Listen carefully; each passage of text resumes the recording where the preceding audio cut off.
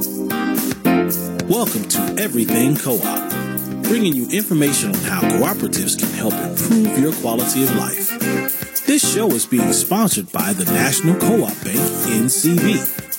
The NCB is dedicated to strengthening communities nationwide for the delivery of banking and financial services for the nation's cooperatives, their members, and other socially responsible organizations.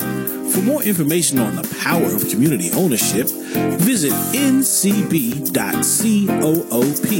That's ncb.coop.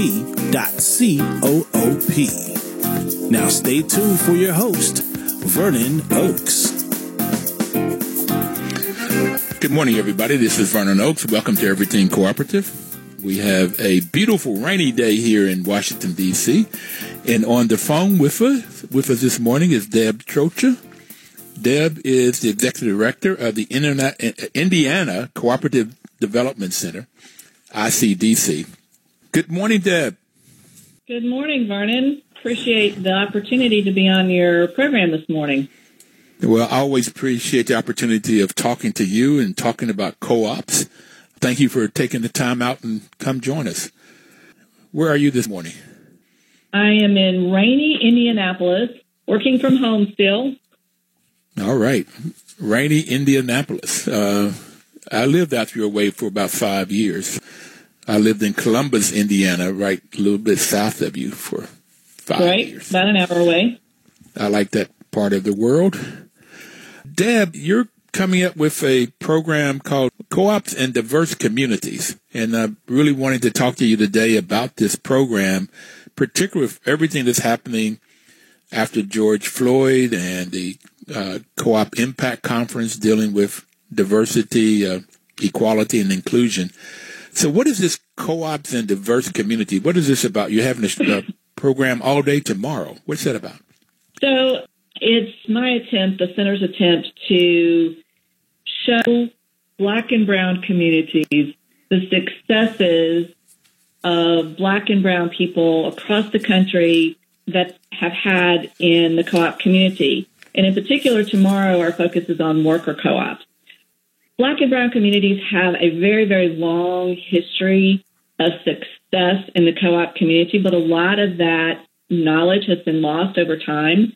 And Jessica Gordon-Ebhard's book talks about that in a lot of detail. As a matter of fact, Jessica was one of our first speakers when we started this conference 4 or 5 years ago. So this is an attempt to make sure that folks who tend to be in those communities who are marginalized, who don't have access to the ability to start perhaps their own businesses on their own, here's an opportunity to start a business, be part of a business with other like-minded individuals. So as you and I have talked about, I'm of the opinion that if you have a need, a business need, there's a co-op solution for that need. So this is our opportunity to show the Black and Brown community that here, there are others out there in Black and Brown communities who are starting co-ops, being very successful at it. So here's your chance to learn from others and perhaps start your own co-op. So I love it. You're showcasing co-ops for the Black and Brown communities, showing folks out there, here's some people that are Black and Brown that come from communities that you live in, and they're starting successful co-ops, or they have started successful co-ops. So let me just, how does somebody find out about this? How does somebody sign up for it? Actually, I should have sent you that link. There is, while we're talking, I'll send you the link. But there's a link to register. You can do it from our website at icdc.coop. There's a link on the website there under events. So anybody out there that's interested in starting a co-op or listening to people that already started successful co-ops, go to icdc.coop. That's the web page for the Indiana Cooperative Development Center, icdc.coop, and then click on events. And when you come to that page, and I'm looking at it, Deb, you've got creating wealth through employee ownership. That happened yesterday. And now tomorrow, it's happening today? Yes, right creating after this, wealth? we have a webinar. Okay, creating wealth through employment ownership. And that's, you're talking about the silver tsunami of all of these folks that are over 55 that are changed. You said there's 41,000 businesses in Indiana that are owned by people over 55, and they're going to be transitioned. The transitioning those business for either their children, and a lot of children don't want to own them, or we talk about the option that they can transition them to their employees. That's a 90-minute webinar tomorrow. Today. I want to see if I can get on that today too. And then co-ops and diverse communities is tomorrow from 9 to 3. And you can go on their webpage, icdc.coop, and click on events, and then co-ops and diverse communities. You click on that, and then you can register. Right? Great. Absolutely. I like this. I want to talk more about it, but I'm excited. Thank you for doing this. Why did you start doing this? You're not black or brown. Why you start doing it? Well, we also host a national conference for startup food co-ops. And several years ago, I was at a conference in Texas and was listening to a very prominent, and I won't name names, prominent African-American speaker who had recently been to our conference called Up and Coming, and he indicated that he had not felt comfortable at that conference. And as a conference organizer, I was stricken that I was hosting an event and some of the attendees did not feel comfortable. So we started a track within that conference called People of Color, and it was devoted to people of color starting food co-ops.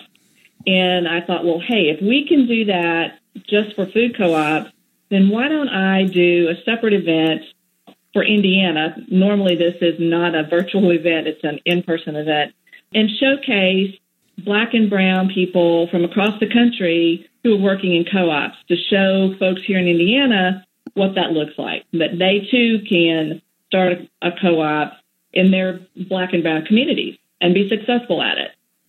Okay. So you're hosting the Up and Coming, which I did go to a year ago, beginning of last year, and I really enjoyed it. But did this person say why they felt uncomfortable in that event? And how long ago was that? Oh, that's probably been a good 7 years ago. I don't remember the details. I just, you put two and two together. You have a Black person coming to a predominantly white event and saying, hey, I didn't feel comfortable. I didn't feel welcome. I don't want anybody coming to any type of co-op event that I'm hosting and not feel comfortable, no matter what color their skin, what they look like. That's just not acceptable. So we started being very intentional about trying to be much more inclusive. And if you came to Up and Coming now, I think you would see a decided difference. And Vernon, you can bear me out on this, that a good third, I would think, of the attendees are now out of the Black community. And if you're familiar with food co-ops, they sometimes get a bad rap because they tend to be in very, suburban communities, tend to be predominantly white, but that's changing. It's changing for the better. There's lots of co-op development happening in the food co-op space in a lot of urban communities. So it is awesome. And I know there was a group here that was trying to start one in Ward 8. Ward 8 is a food desert. It's hard to get good fresh vegetables on the other side of the Anacostia River. And like I said, I was there, it's almost 2 years ago. It was January or February of 19. And there's a really diverse group of people there. So, yeah, I can bear that out. But I want to go back to this uncomfortableness and not feeling welcome. The reason is, you mentioned Jessica Gordon Nimhart, and she was on the show last week. She's been on 4 or 5 times. I just learn a lot from this lady every time I talk to her anywhere. And Pat Thornton, the producer, got her on because she had given this keynote at the Cooperative Impact Conference, the NCBA Inclusive puts on. And she was talking about why there is racism in co-ops, even though that most co-ops don't believe it's there, because of that first principle. It's open to everybody, regardless of race or religion or politics or gender or age. It's open. But too often, a co-op set in a racist environment, the U.S., there's racism that follows over, and got to get white cooperators to see that. And I'm glad you saw that 7 years ago with that cooperator saying, I didn't feel comfortable. And she was saying some of the reasons that people don't feel comfortable is there are no black people around. There's no black people in the literature. There's no black folks on the dais. And that's changed. I got it, because when I was there, it was very comfortable. And then a lot of times you say you're new, and it's almost got to be this affirmative action. You have to put some action on, because people are not there, and it's mostly, in this case, white, and you're bringing in blacks, that somewhere you've got to put some action to make sure that that person feels welcome and is welcome and know that they're welcome. So I'm glad you did it. Congratulations. Well, thanks. It's been exciting to see the growth in the diversity in the up-and-coming conference. And then with this conference that we're doing tomorrow, really highlighting the work that Black and Brown cooperators are accomplishing in their communities, not only for themselves as owners of the co-op, but the impact that it has in the community as well. So you said this was exciting. What caused it to be so exciting for you? People recognizing or being able to follow through on their dream of being a business owner. Owning a business and starting a business is difficult, and starting a co-op is difficult. But in the cooperative space, you're doing it with other people. You're not doing it in a vacuum. You're not, doing it all by yourself. So really, someone being able to recognize that dream of business ownership, being able to uplift others in the community, having an impact in the community. I mean, that's exciting. It is, and I'm so glad you got it, Deb. So I'm looking at Deb on Zoom, and we're talking through the radio, but I'm looking on Zoom, and she's just perked up. The excitement is right there, all in her face, and I'm so glad that she got it. And that person said and had the comfort level of saying, I didn't feel comfortable. I didn't feel welcomed in your conference. And then she took action. And that's what happens in this co-op space. And that people can get how to start a business. So when we come back, we're going to take our first break here. We're going to come back and talk about how you start a cooperative business and some of the things that you will learn by joining this group. We'll be right back. Please don't touch that dial.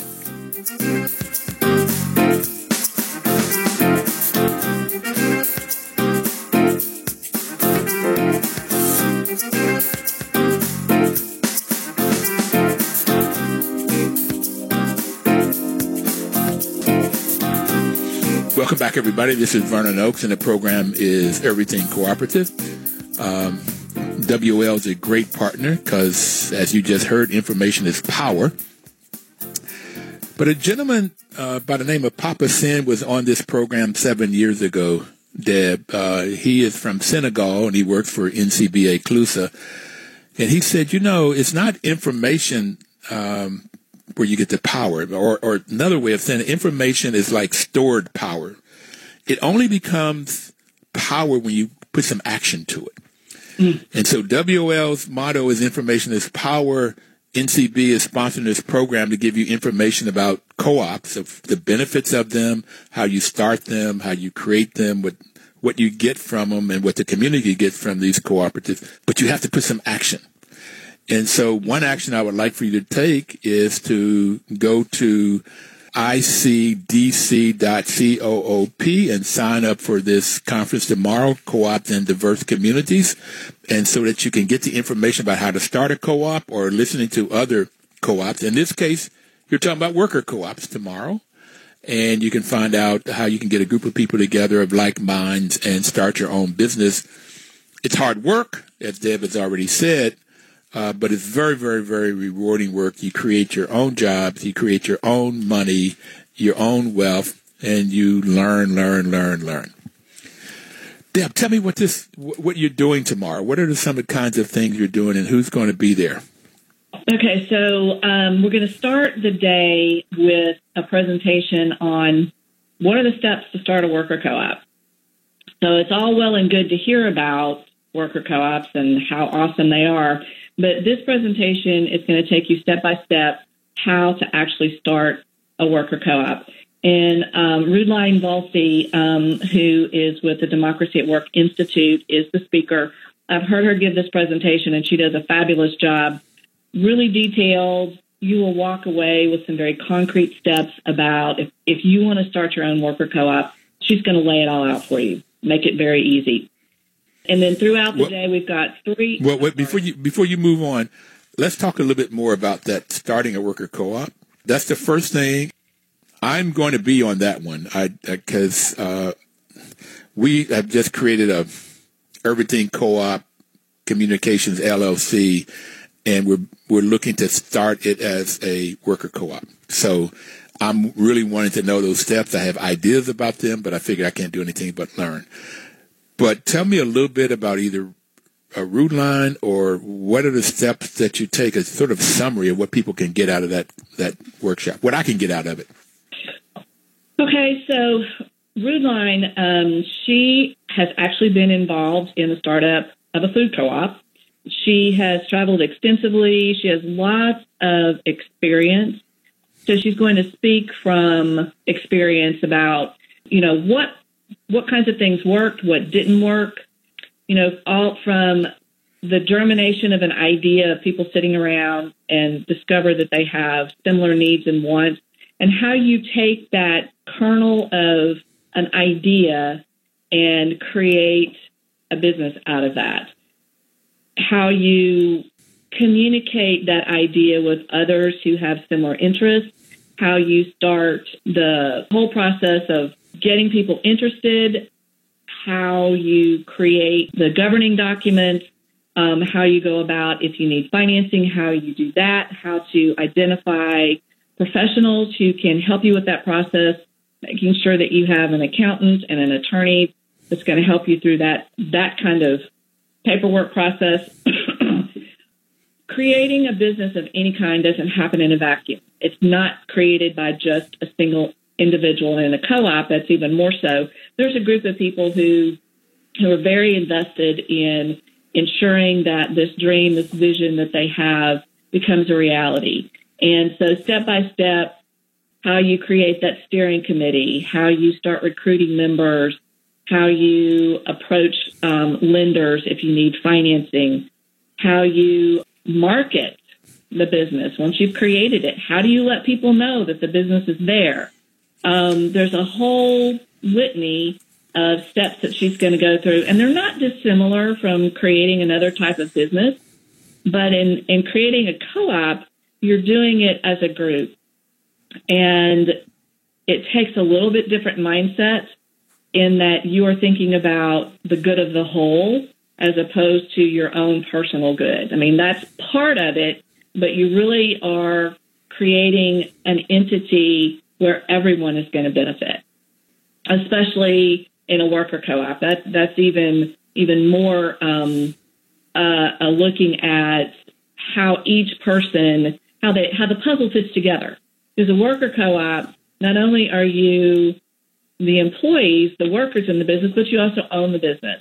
So it's again a different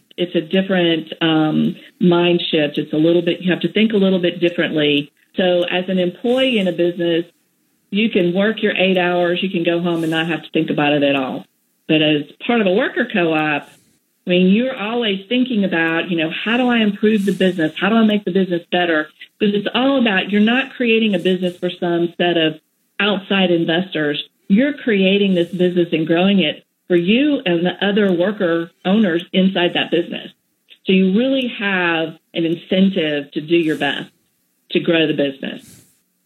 What you're talking about is so phenomenal. And first time I got a hint of this was 7 years ago again with Rodney North, who was with Equal Exchange, 150 member worker cooperative. And he said at one point he was the president of the board. And so they would be in a meeting in the daytime, and he would be taking orders from the chief operating officer, was his boss, and he would be taking orders. And at night at a board meeting, his boss would be taking orders from him. I never thought about that sort of him and the board, but that the change of roles and the different relationships you just won't find in the capitalistic model. That no. Rodney is a worker and has that kind of power and control and input and voice in the business. So that was very, very interesting that people can have that kind of voice in a worker cooperative. But it does mean that you spend more time. You've got to work 8 hours a day, and then you have the time that it takes to govern the business, to make decisions and policies. And so that does take more time. But it's extremely rewarding from everybody I've talked to in these 7 years in worker co-ops. Extremely rewarding to, well, let me ask you this question. Do you like what you do? Absolutely. So you get up in the morning and you don't want to go to work, or you just dread it? Oh, no. I love going to work. It's easy these days because I just have to walk down the hall to get to the office, which is in a spare bedroom right now. But no, every day it's something different, working on some new project, so it's never boring. And again, it's about helping people realize a dream. It's kind of like if you're a teacher and the student finally gets the concept that you're trying to get them to understand. As a co-op developer, it's helping people take that nebulous idea or dream that they have, walking them through the process to actually creating a business on the other end and it being a successful business, so that they're able to realize that dream of whatever it is that they're trying to accomplish, knowing that you had some small part in helping them realize that dream. It's exciting. So out of 7 years, let's say we've had 350 different conversations. I normally ask that question. It doesn't make any difference if somebody works in a worker cooperative or they're doing development like you are, they're providing technical assistance and training. Everybody says the same thing. They love their work. And that's the point I wanted to make, is that it's drudgery. And I worked a job almost a year at Ford in the foundry, in the factory, and it was drudgery getting up and going to work. It was painful, not only for me, but for the other guys on that line.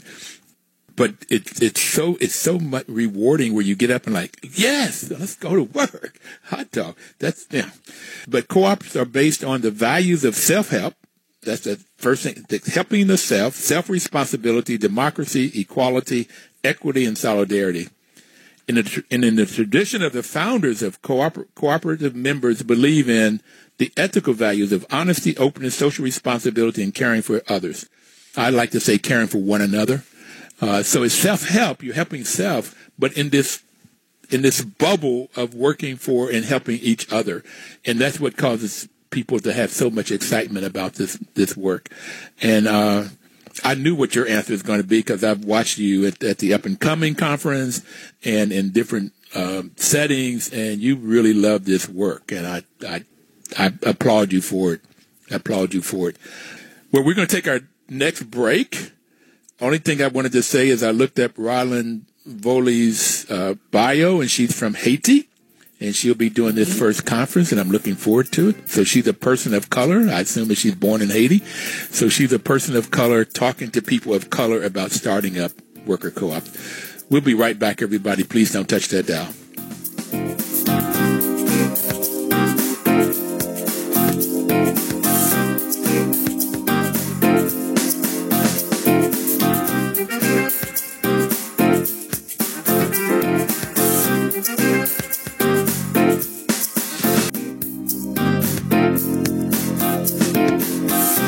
Welcome back, everybody. This is Vernon Oakes, and the program is Everything Cooperative. We have Deb Trocher, who's the Executive Director of the Indiana Cooperative Development Center, ICDC. I want to take you to international, Deb. I think what you're talking about is it could be worldwide. You're in Indiana, and I got it, and I don't think they'd want to lose you.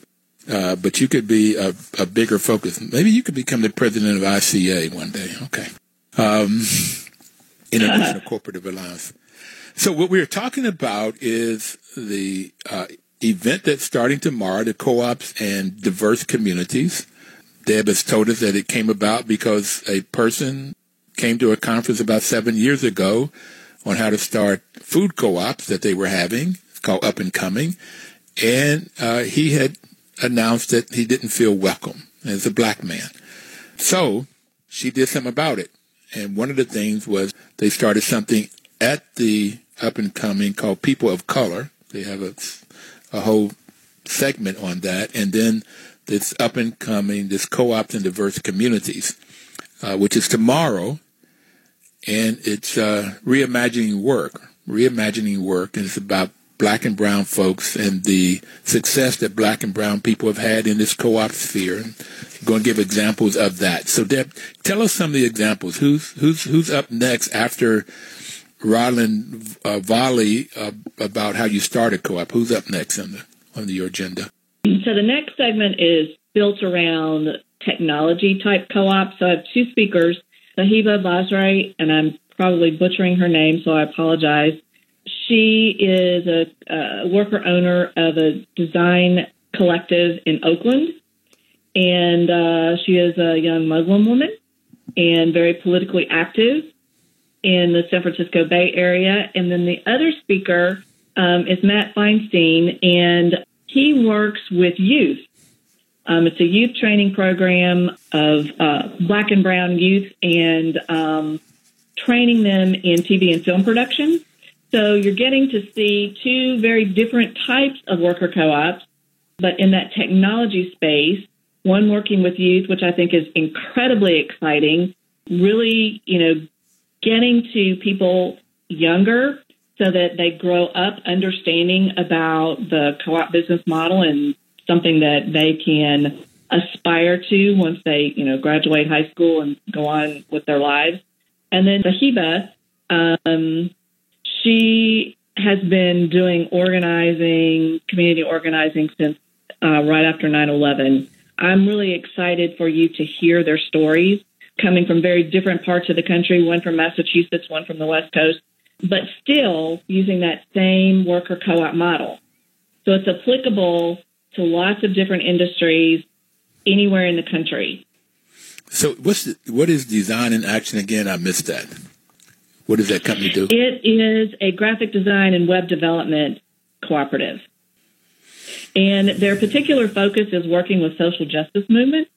So they really put into practice, not only the worker co-op, but their philosophy about the social justice movement. So they really are putting their money where their mouths are, so to speak, and they're walking the walk and talking the talk. So I'm really excited to hear her story. And then this other Future Focus Media is all about training youth, not only helping them understand the cooperative model, but also helping them learn skills in TV and film production. Okay, so I know I was going to be at the 9 o'clock one. Now I'm really curious about hearing both of those stories. So it sounds like I might, and they're from 10:30 to 11:45. And again, if you want to hear these stories, go to icdc.coop, click on events, and then you can register for this. Is there a charge for this conference? It's $15. And if a whole $15? Yes. A whole 15? Well, I think most people could probably do that. That's a lunch. Okay. And if you're a student, it's how much? It's $5. I'm a student of life. Okay, And if that doesn't work for you, then shoot me an email and we can work something out. That's what I expect. If it doesn't work, you don't have the 15 or the 5, shoot Deb an email at where? Deb at dtroca@icdc.coop. So Would you spell that out? DTRO. at icdc.coop. Okay. So the idea is to get the information out. And listen, that's the fifth principle of cooperation is training, education, and information. The big, and that's why I first liked co-ops is I taught for 12 years.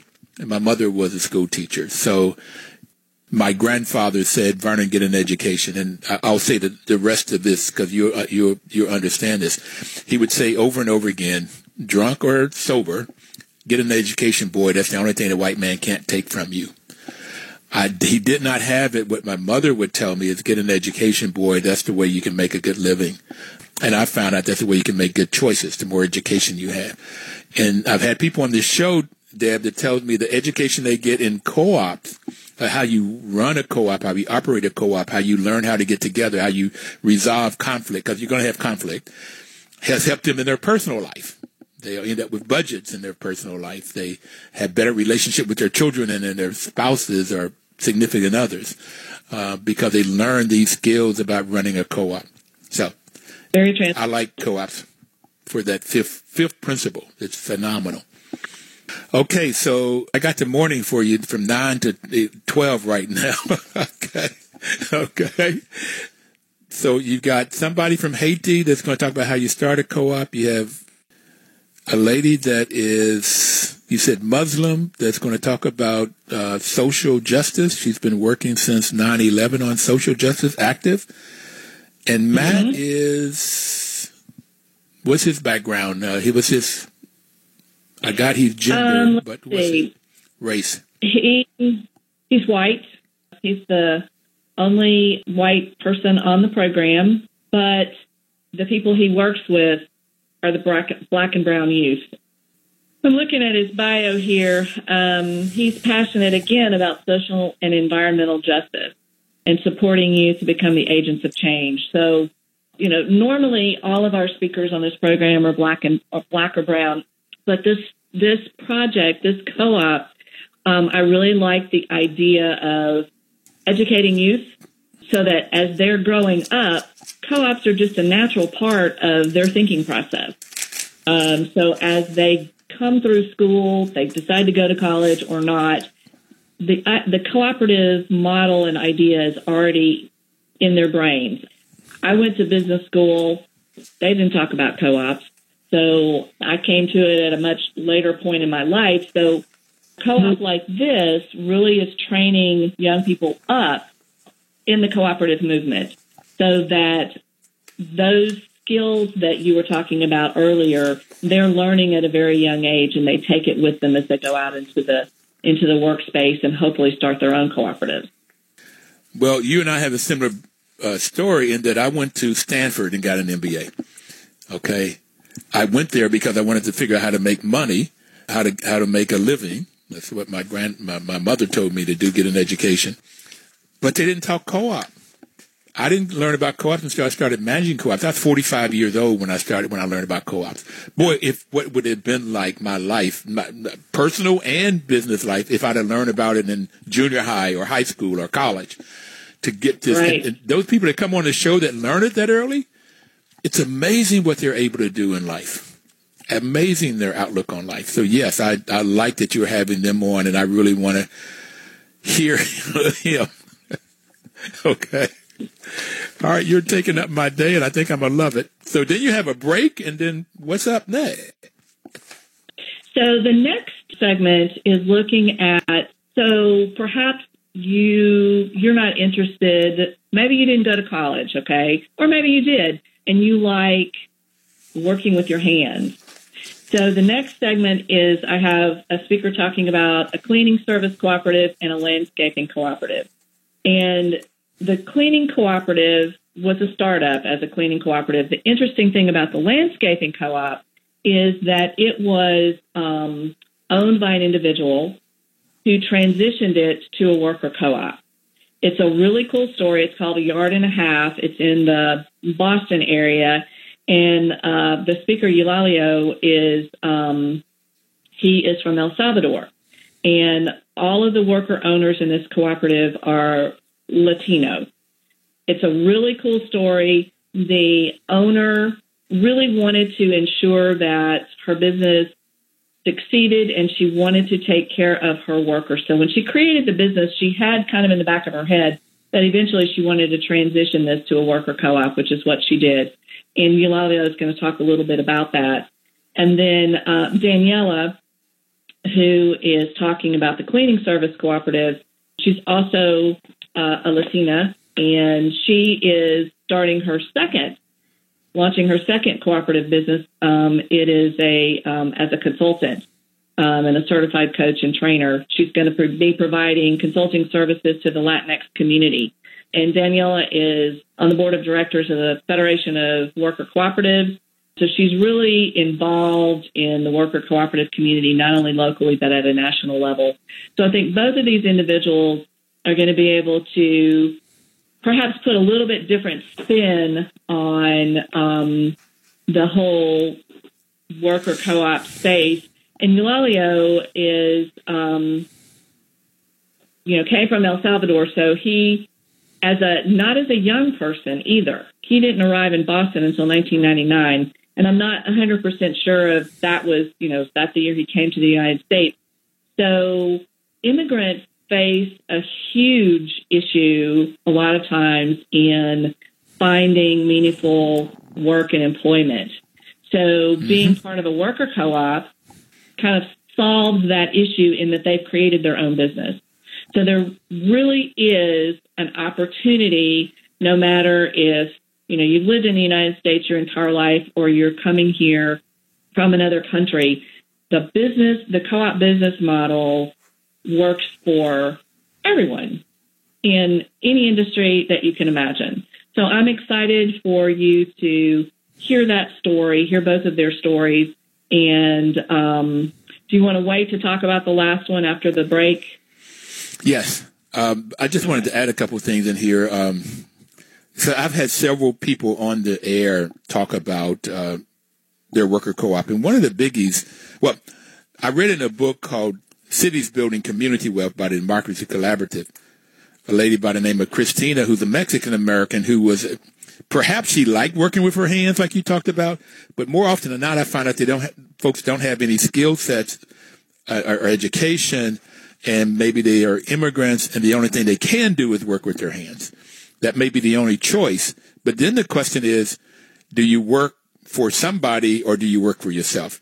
And Christina was making $7 an hour working for somebody else. When she started working in the worker co-op, she made $20 an hour. And so if at $7 an hour, 40 hours a week, she would make $280. But at $20 an hour, she don't have to work 14 hours to get that same $280. So she worked less and spent more time with her two children because she was a single mom. So the whole community gets better off by working in a cooperative, starting one or working in one. And we're going to take our final break, and we'll be back to talk about the rest of your day tomorrow. Please don't touch that dial. Welcome back, everybody. This is Vernon Oakes, and the program is Everything Cooperative. We have Miss Deb Trocha on the line with us today, talking about a Reimagining Work conference that they're having tomorrow, which is virtual, so anywhere you are, you can sign up for it. The National Cooperative Bank sponsors this program, and they've been sponsoring it for 7 years. They are a great sponsor in that not only do they provide financial help, but they've also given us a lot of advice on who we could talk to, what we could talk about.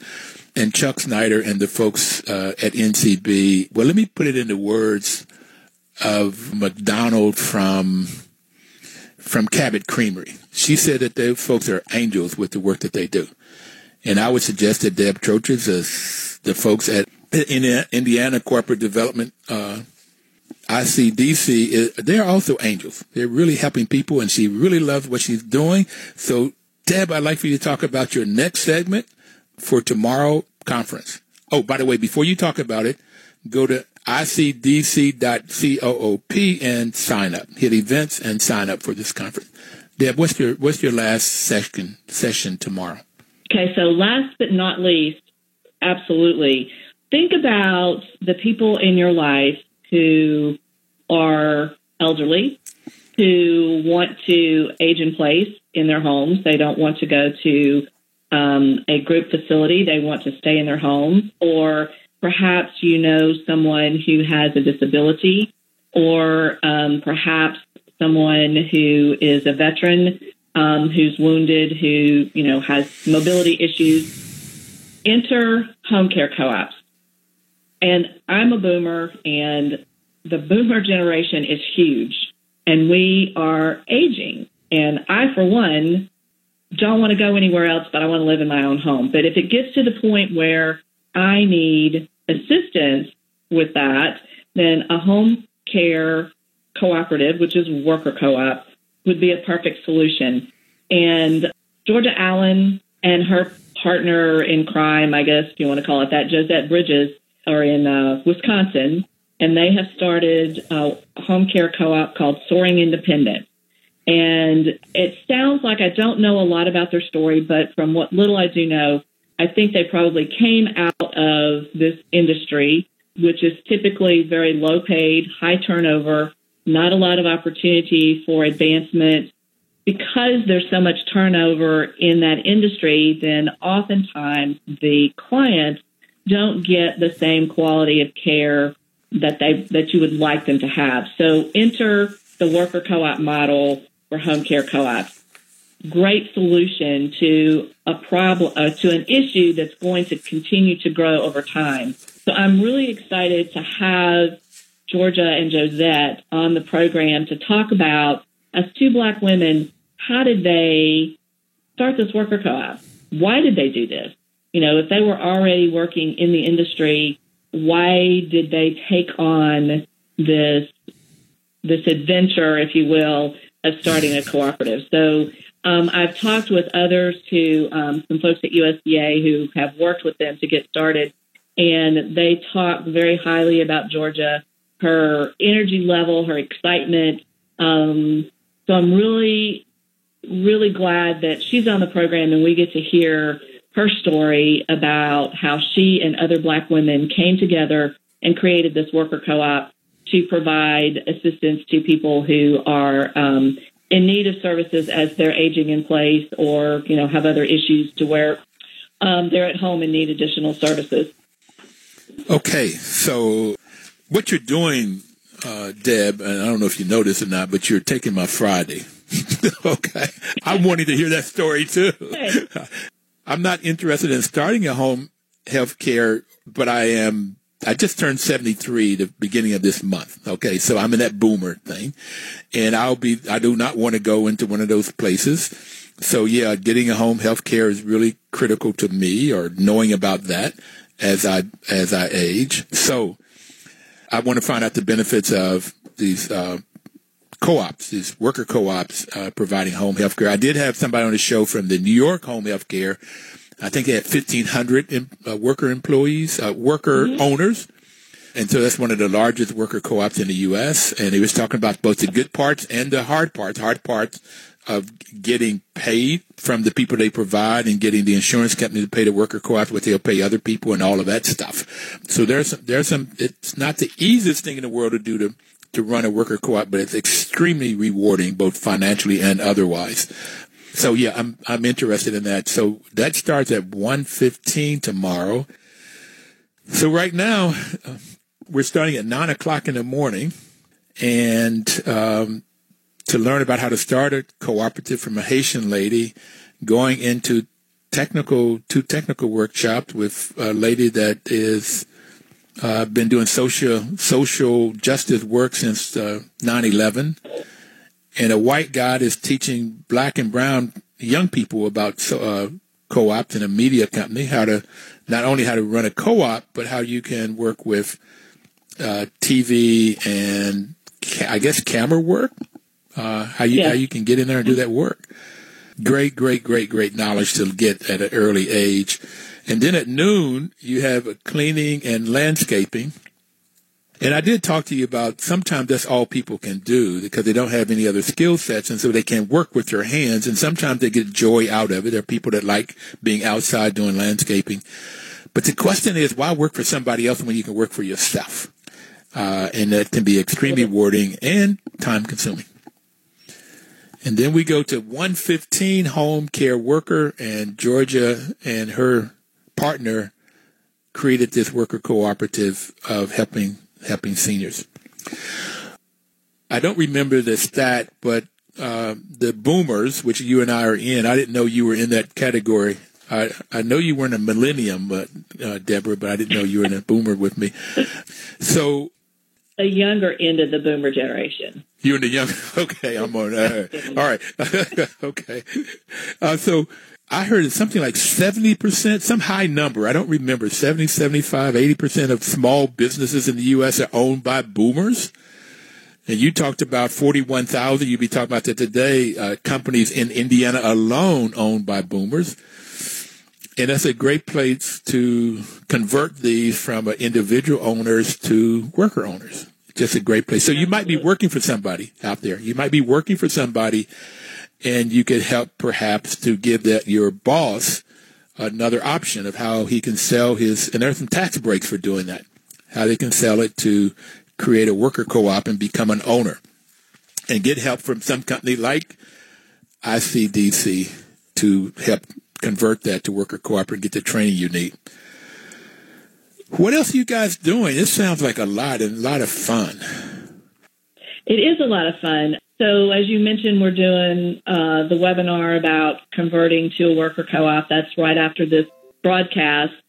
We are starting work now on our food co-op conference that will be held next year. We also do some work in farmers markets. They don't necessarily organize as a co-op. They could. But food is a very necessary part of life. So really trying to make sure that the farmers that feed us have another channel in which to sell their product. Your food co-op conference up and coming. When is that? We haven't announced the dates yet, so I'm going to hold that back. It's going to be in May, and we'll announce it shortly on the up-and-coming website. And it breaks my heart to do it, but it's going to be a virtual event this year.